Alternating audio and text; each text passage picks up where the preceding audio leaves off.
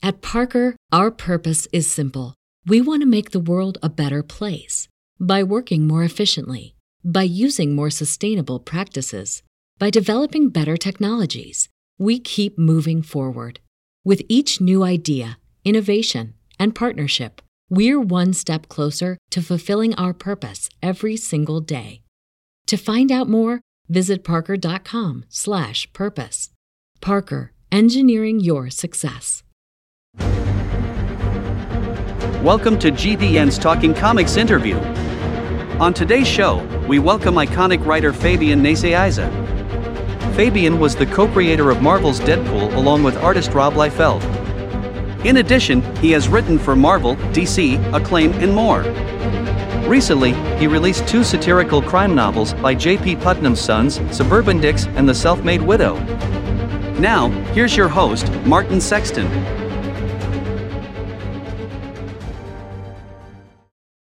Welcome once again to GBN's Talking Comics interview. I am your host, Martin, and today I have the pleasure of talking to one of the iconic voices in comic writing, Fabian Nicieza. Fabian is most well known as the co-creator, along with artist Rob Liefeld, of Deadpool, with the character recently celebrating its 30th anniversary. But Fabian has done so much more. Besides writing for both Marvel and DC in his career, he has also done books for multiple other publishers. But recently, Fabian has expanded his portfolio even more with his first 2 mystery novels.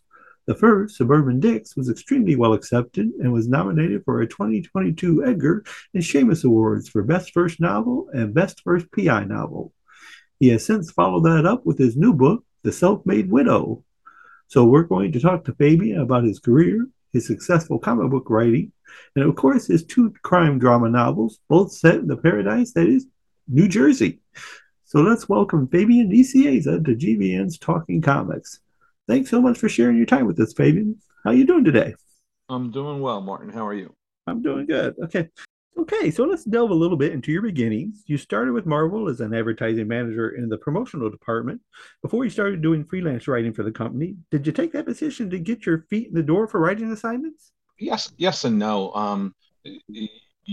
I had no illusions that it wouldn't give me a better opportunity to have the chance to write by being in the office, but I took it because I wanted a job that was going to pay me more than the job I currently had at Berkeley Publishing, because when you're in entry-level publishing, the pay is not very good. So if you can get a $3,000 or $4,000 a year increase, you take it.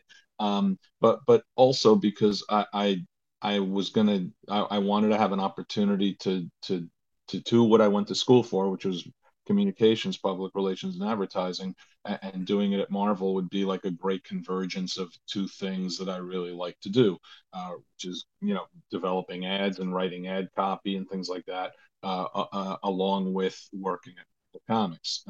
So, of course, I wanted an opportunity to write, but I also did something I rarely do, which was I was patient. I bided my time. I didn't even try to sell my first story until I was there for pretty much well over a year. There's many tales told of the person who tries dropping their 400-page multi-part magnum opus on an editor's desk the first day they work there. And the minute they leave that office, that entire 400-page magnum opus gets pushed right into the round file. And I did not want to be that. So I just took my time, got to know the editors, got to know who was looking for what, and started to try to sell my stories that way. But all of it was in context to back then. It was just a little extra side money. Freelance writing for the first few years was just extra side money to help pad my salary. My wife and I were trying to save to have enough to buy like a townhouse, so that was really the main impetus. It initially wasn't like I want to be a freelance writer. So that that I was on staff at Marvel for 10 years, so I did the bulk of my the writing that I'm most known for. I did the bulk of it, while I was on staff still. Okay, so I recently read Marvel Comics: The Untold Story by Sean Howe, and you were mentioned prominently in the late '80s, late '90s, which basically means you can't tell the history of Marvel without Fabian Nicieza. But I didn't realize at the time, because I've been following comics since the '70s, but from the outside looking in, I didn't realize all the politics and fighting that went on that was involved in it. In your experience, is that norm for the comic business, or was that just that isolated incident? No, I think it was norm for the comic business. Um, certainly to the best of my understanding from the people who preceded me, who told me stories about it, that kind of politicking and infighting and differences of opinion between upper management and creative personnel or editorial really percolated a lot in the 70s. I think before that there was a little more of a kind of a draconian rule of law. The freelancer did what the editor asked them to do because that's how they got work. So DC had a little bit more of a rigid editorial structure. Marvel's editorial structure was a little looser, but make no mistake, Stan Lee was the boss, and everyone knew that you wanted to get work from Stan, and you had to make sure that you didn't go against the boss too much, and but that's no different than any other company. Right. I think it got a little crazier in the 70s because you had multiple writer editors, you had multiple changes of staffing positions at Marvel. There was a lot of drugs prevalent in the 70s, and a lot of the creative personnel partook of them. I think that had a lot to do with the productivity issues that they had and their lack of ability to get on a production cycle that was of a professional standard. And I think Jim Shooter's taking over at Marvel. Archie Goodwin, I'm sure, tried desperately to make it a professional organization, but Jim Shooter, who's a little more draconian in his style, managed to really change the structure, the internal structure of the editorial department, so that it manifested itself externally as a much more professionally run organization. So I got there at 85, which is fascinating because it was a few years after Jim's best work had already been done in house to remake the organization of the company, editorially anyway, and in production standpoint. So I got there at the tail end of Shooter's tenure as editor in chief. So I endured the worst of what Jim went through with editorial rather than the best of what. Okay. So now, of course, I said I would be remiss if I didn't mention Deadpool, which, of course, he just celebrated his 30th anniversary. And I'm sure if I were to ask Rob, which actually I talked to him last year about, did you think Deadpool would be still pertinent 30 years later? He would have said yes. Did you have any idea Yeah, that? absolutely. Yes, because Oh, right. he was. There's a difference between saying, "Do you think he'd be pertinent? Do you think he'd be starring in a $1.5 billion movie franchise with $100 million plus or $1 billion, whatever, of licensing revenue?" We knew right away that the readers kind of were attracted to this character. They liked his look, they liked his voice, they liked something about him right from the very beginning. And the simplest way to understand that is, if we didn't feel right off the bat that he had clicked with readers, why would we have ever have made him one of the 5 trading cards that got blown into X-Force #1, which came out just 6 months or so after New Mutants '98 came out? That's a pretty short lead time to to to make that kind of decision. And we decided to do that because we thought right away, based on reader reaction and the sales of New Mutants flowing into X-Force, based on all of that, we thought there's something here. Let's see if we can keep managing. So yeah, did I think that some plucky Canadian boy would one day star as the character in a movie? No, but if you had told me in 1992 that in 2022 there'll be Deadpool comics or he'll be appearing in books still regularly, I wouldn't have been surprised in the least. All right.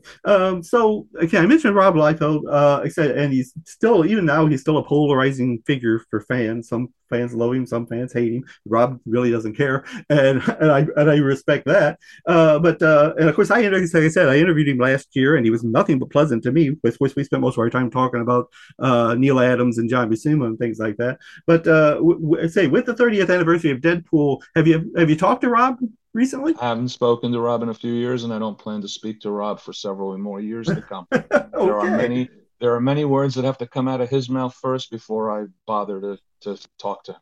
So I would prefer just moving right along. All right, very good. Okay, so like I said, now that you're a famous author and you've done Comic Cons, you've done book signings. So what's basically the difference between them as far as your interaction with the fans?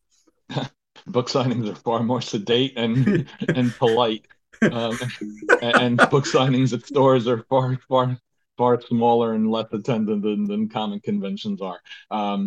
Comic conventions are mass audience draws, and bookstore signings are small audience draws.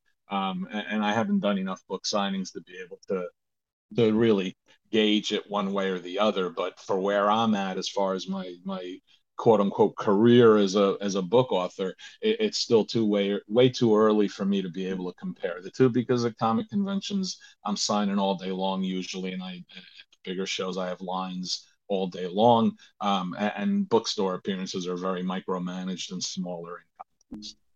Let's see. Well, so in the bookstore signings, I mean, how much is it? Basically, you get the book, you sign the book, maybe say hello, or whatever, then just move on to the next person, or Well, do yeah, they? just it's a little bit of an interview Q&A thing. And not many. I've only done a few bookstore signings because we had COVID last year when my first Yes. book came out, and I didn't feel comfortable doing them.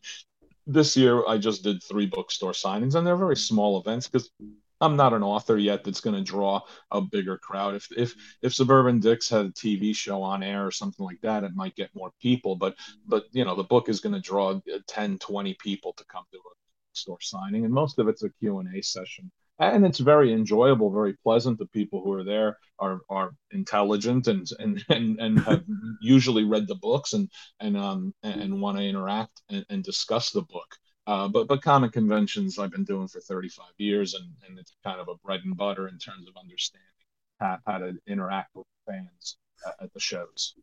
All right. Okay. So talking about your book, Suburban Dicks and the Self-Made Widow, who first approached you about the possibility of writing a book?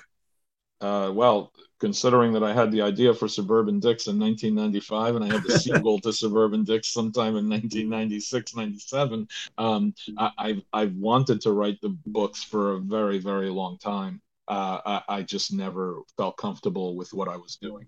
I just, anytime I tried to write prose, whether it was starting Suburban Dicks, which I tried a few times, or whether it was any other kind of prose writing I tried to do, for the most part, I just wasn't satisfied with what I wrote. And because it wasn't paying the bills at the time that I was doing it, I would easily shunt it aside. It was very easy to throw the document file into the trash folder on the laptop. So several attempts got thrown away. And in late 2017, a lot of my contemporaries had been selling novels, and I just looked in the mirror and said, if I don't try to do one now, when am I going to do it? I'd had a couple of good years run, from the standpoint of my freelance work, and the bills were starting to reduce a little bit because the mortgage was paid off, and the youngest son was in his last year of college, or getting there, so we could manage the overwhelming costs of college tuition and mortgages and things like that. So I just decided to start plucking away at the book, just give it a shot.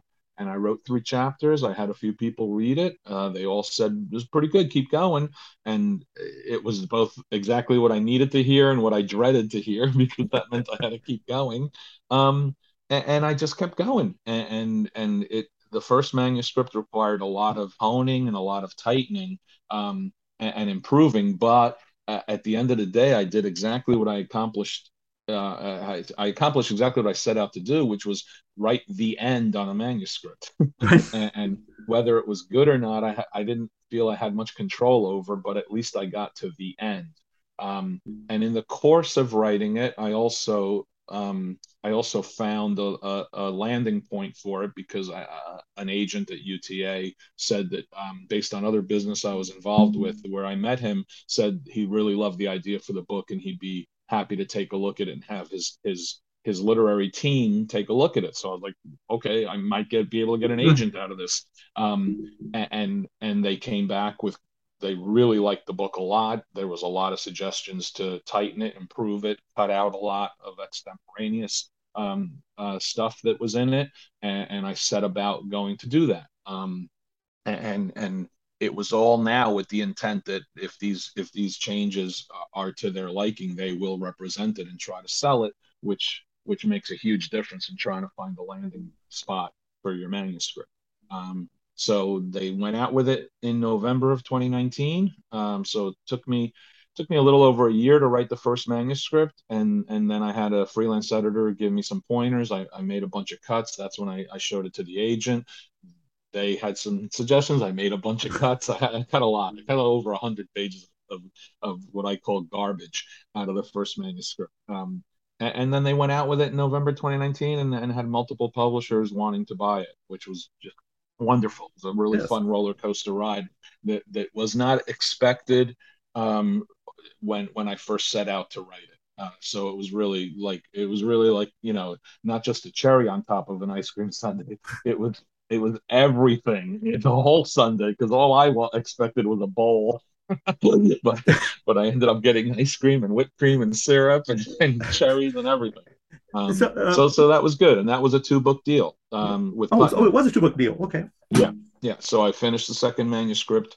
The second manuscript was a lot easier for me to write because I had a much more greater comfort level, and I was only focusing on that at the time I was writing it, as opposed to Suburban Dicks, where it was just something I was doing on the side during the whole year. The Self-Made Widow was what I focused on exclusively, and I wrote it from March to November of 2020 during the start of the pandemic. That's what I was doing. So I was just holed up in a corner of my house typing away.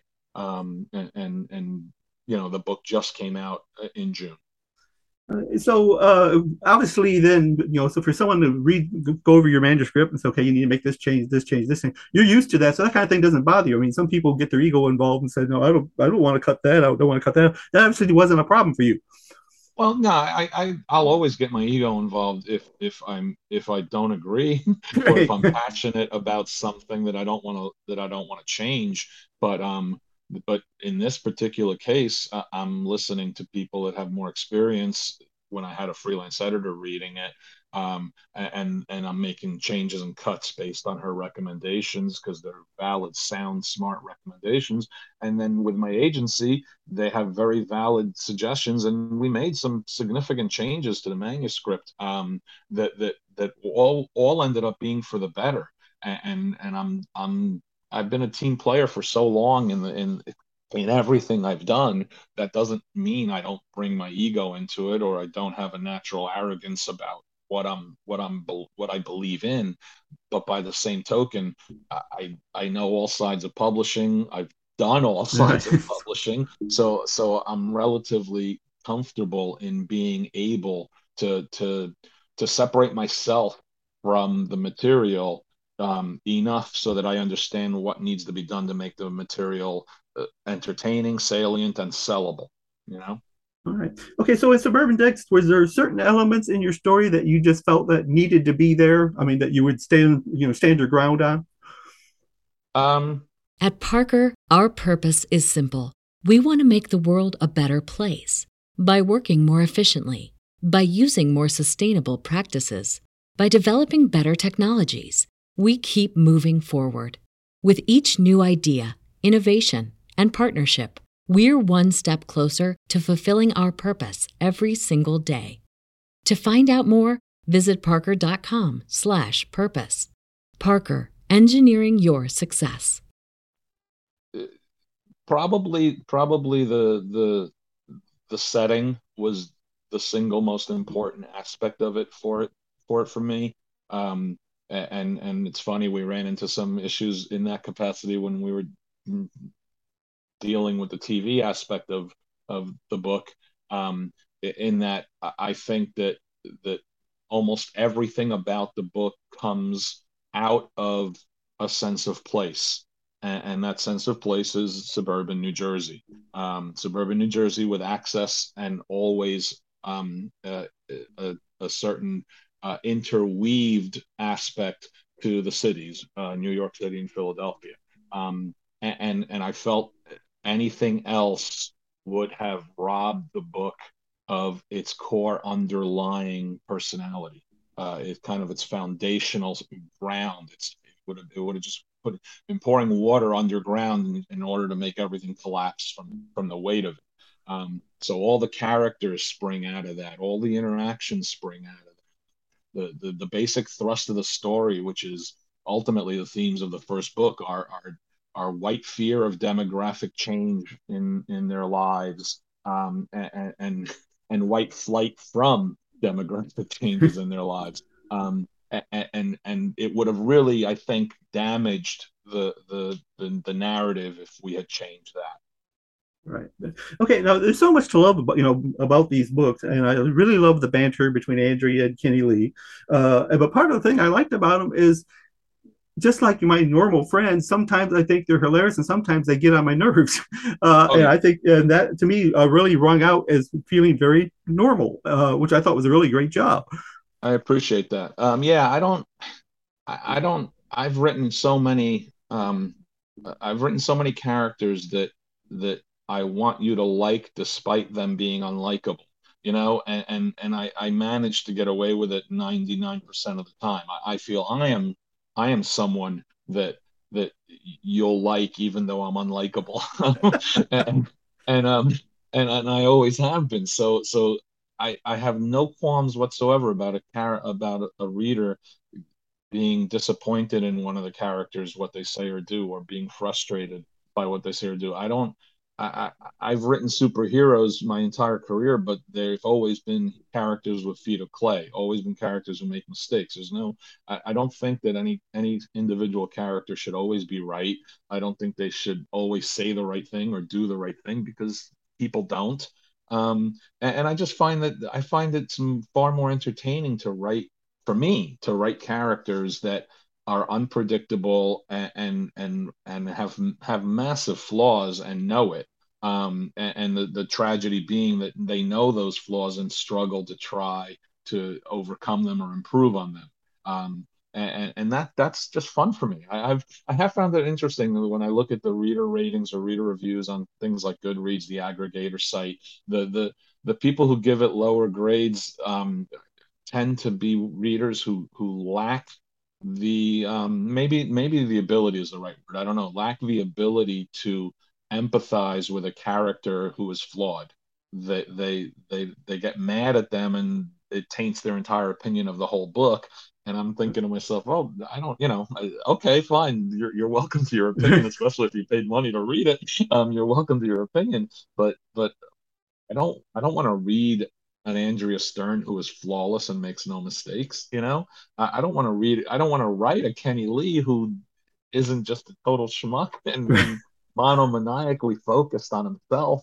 And when he's not focused on himself, he has to make sure everyone acknowledges that he's not focused on himself. You know what I mean? Yeah. So it's more fun for me as a writer, and I do that because I think it's better for the reader. And but of course, it's not going to be better for all readers. Right. And like I said, and that's the thing. Like I said, it really there's an ebb and flow to it. Like I said, there are some times where I can empathize with Andrea completely, and sometimes I'm thinking, okay, you're wrong there, but that's fine. I mean, Yeah. that's basically humanity. Okay, And so there's been a lot of mothers. There's been a lot of mothers, readers who are mothers who who have trouble with the fact that she's not content being a mother. That they somehow think that means I'm casting an aspersion on women or I'm casting an aspersion on mothers. Often they think I'm casting an aspersion on them individually as a reader, and I'm like, this character it should not have been a mother, should not have been a mother, much less a mother of five. She should not. It's totally logical that she's not happy with her place in life. right. And the real journey, the real ride is watching her try to find a place of happiness. Because if she manages to do that, then it's better for everyone concerned in her life. It would be better for her kids if she found a better place of happiness. You know what I mean? Right. To me, the journey is the fun part. Yeah. It's amazing, right, how people will take, internalize things when they read it. I mean, I do to a point, but I kind of draw the line. Okay, you were talking a little bit about New Jersey, and there's just some small things that I found fascinating. Number one, that you included a lot of, like, when people were traveling, directions telling you what road they were going in New Jersey. Like I say, it kind of almost reminded me of the Californians, because that's part of the gig where they're basically saying, okay, I got here by coming on this road, this road, this road, and that was part of the joke. I said, was that kind of just more of a homage to the area where you were kind of specific about what roads they were on? Yeah. I mean, I'm writing where I live, so I'm writing the roads that they're on. The stores they're going to are real stores. Almost everything in the book is a real geographic location. Anything that happens inside that location is fiction, but the malls are real, the restaurants are real, the roads are all real. The train commute is all real. The train station's right here, and it's like the second largest train station in the state, and it's filled with commuters who commute into New York or into Newark or into Jersey City. So it's an active aspect that kind of colors the totality of everything around here. You know. Okay, so we were talking about the characters, and one of the things that kind of stuck with me, and I want to discuss. Hopefully, I'm not giving out too much information here. Is we're talking about Andrea's struggle, because she wasn't happy because she had now 5 children, and she had a career that she obviously was going to be great at, but she ended up having to set it to the side because of all of her children, and she kind of blamed Jeff, her husband, and she certainly had his part of the blame. But I thought it was really interesting in the second book where you kind of delved into that, but from Jeff's point of view, about what he thought. You act like I'm the only one who caused this problem, that we were both in this together, which I thought was fascinating, because you were basically reading my mind after reading the first book. So I thought that was actually exceptional. And was that something that you, as you said, because you were working on the Self-Made Widow, right? Right in conjunction with Suburban Dicks, was that something you had in mind at that time?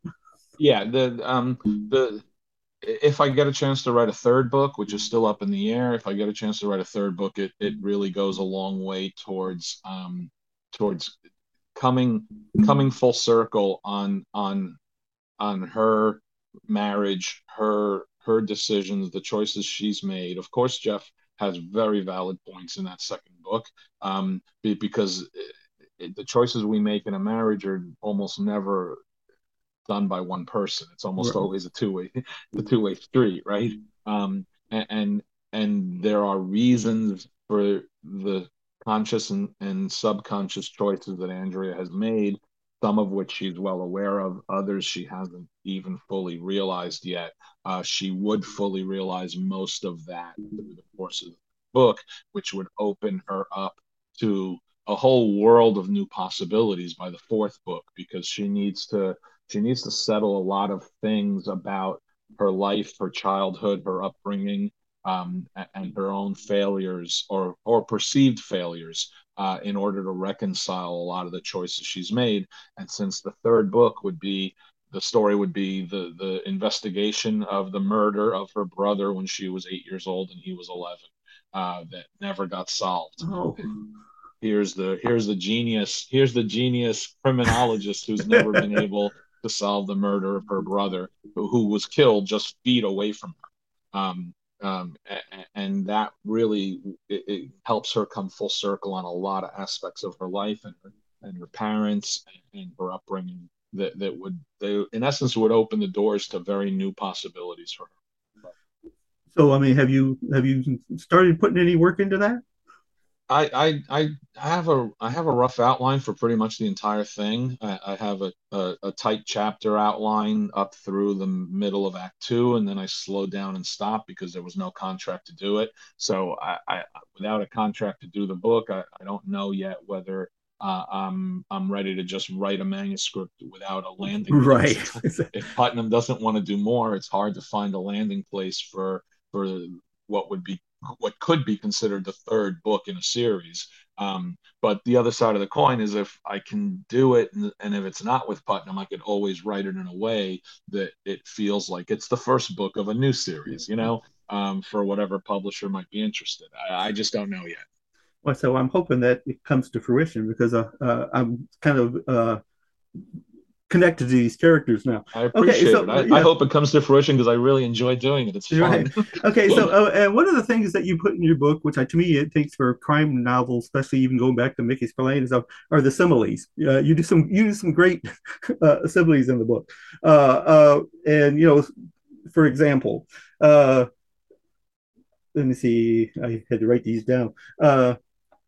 Like in the very beginning of the book, where she's holding her daughter away because she's getting ready to pee, so she's like Rafiki holding Simba in front of a fawning kingdom. I said, I thought these were great. I said, are these ones you come up as you're written, or are these ones that you've used previously and you decided this is a good time to dust this one off? Probably a little bit of both. I don't, I'm, I'm consciously aware of not overdoing it or trying to overdo it because when I'm a reader and I read too much of that, it gets a little annoying. So I'm not a good judge of whether I did overdo it or not. That's a reader's thing. My editor should like smack me if I overdo it. Um, most of them like the Rafiki thing is that had been in my brain for a really long time, which is ironic because the original manuscript went through multiple copy editing phases with it saying Musafa holding Simba, and it was always Rafiki holding Simba, and I knew that in my brain, but I wrote Mufasa in the manuscript, and it literally was one of the last round catches in the copy editing phase where we realized, wait a minute, this is the copy editor goes, it's Rafiki holding Simba, and I was like, of course I knew that. So that image was in my head for a very long time because I just thought of her holding the baby out and the toddler and the toddler peeing. I'm going to mention one other because this was my wife's favorite. Smelled like a Taco Bell had relieved its bowels inside another Taco Bell. Of course, she, having children, she related to that greatly. Well, two things. Number one, that line even warranted a note from my editor saying, just saying seriously. I think he said seriously, question mark. And he wasn't going to change it or ask me to change it, but I think he was a little stunned by that one. The second one is I have to apologize to Taco Bell because I honestly have never eaten Taco Bell in my entire life. I really haven't. I stopped being a fast food guy a long, long time ago, and I'd never been to a Taco Bell even before that. And I'm sure I'm missing out on some scrumptious food. So I have to apologize, Taco Bell, for using them when I don't even have any empirical evidence to back or support what I'm saying. It just sounded right to me. That's all. Well, apparently, they didn't have a problem. At least they haven't contacted you yet. Anyway, I Oh, a also said, lawsuit would be right. great. I mean, a lawsuit would just drive attention to the book. Let's go, baby. No, and just kind of in throwaway lines, some of my favorite lines were actually from Andrew's daughter Ruth. And one of these, because to me this was my kind of humor, and that was she was talking about she was going to be interviewing Molly's son Henry in the second book, and said she was concerned about giving him the third degree, but she was wondering what the other two degrees were. So that's the kind of line I would have said. I think I wrote that one spontaneously because number one, I'm not sure what the first two degrees are, and number two, I put myself in the mind of a sixth grader using these old fashioned cliches that even I'm 60 years old and I don't even know why it's the third degree. So what the 12-year-old gonna think, you know? So that one was actually kind of spontaneous. It was very natural. It just flowed right out of me because I was trying to be in her head in the moment from the viewpoint of the narrative voice. My narrative voice is snarky third person omniscient, but I lean it into the thoughts of the individual characters. So the snarky third person omniscience comes out of the individual's head during that scene. Yeah, I say she also Andrea told her that a good investigator needed to roll with the punches. She was wondering why she'd be getting punched. Because I Why said, would she? Yeah, yeah. Why would she be getting punched? Look, if you're 12 years old, aren't these logical questions you'd be asking yourself? Because they make no sense. right. I say, okay, so that's pretty much what I got for you, Fabian. But I will tell my followers to say, if you want to read entertaining whodunit novels with a great mix of Fabian Niciez's satirical wit, be sure to check out Suburban Dicks and The Self-Made Widow, which can be found where great books are sold, and also sold by J.P. Putnam Sons. But before I let you go, I want to give you a chance to promote anything else you got going on at the moment, and where can folks follow you on social media? On social media, they can usually follow me on Twitter at Fabian Nicieza or on Instagram, fnicieza. You can reach me anytime you want through DMs on Twitter or through my website, which is fabiannicieza.com. Hopefully one day it will be the most misspelled URL on the planet. I am working on a bunch of stuff right now that won't happen until 2023, so I can't talk too much about it. I do have a short story coming out in a Marvel comic in September called Marvel Comunidades. It's an anthology book, and I'll have a Nova story in it. Sam Alexander Nova story in it. I'm working on some non-comic stuff this year, non-books, non-comic stuff. I'm finishing up a short story right now for my friend Bob Greenberger, who is editing an anthology pulp book called Thrilling Adventure Yarns 2022. It just had its Kickstarter, and I was like a stretch goal. Right, I saw that. So my short story made it to the stretch goal, so then I have to write it. So I was like, darn, now I got to write it. Bob had asked me months ago, and when he broke down the original schedule, I wasn't going to be able to do it because I had this non-comics, non-book thing I was going to be doing for the first half of this year.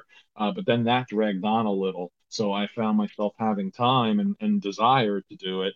So I'm actually finishing up the first draft of the story today or tomorrow. And I have an Image comic coming out next year with Kurt Busiek. It's called Free Agents. The art will be by Stephen Mooney. It'll be part of this little Busiek verse that they're doing at Image, and I'm co-writing it with Kurt. And I don't have a release date yet because we want to get the first arc in the can before we even release it. So the first issue is being drawn now. So I'm hopeful that it'll come out sometime late 2023. So that'll be fun too. Very good. Well, I appreciate it, Fabian, and we'll be following all your works very closely, and hopefully talk to you again down the line real soon. I do too, Martin. Thank you very much for the time. I appreciate it. All right, I appreciate it. Thank you for listening to GVN's Talking Comics. Please come back again. Talking Comics is a production of Geek Vibes Nation. At Parker, our purpose is simple. We want to make the world a better place by working more efficiently, by using more sustainable practices, by developing better technologies. We keep moving forward. With each new idea, innovation, and partnership, we're one step closer to fulfilling our purpose every single day. To find out more, visit parker.com/purpose. Parker, engineering your success.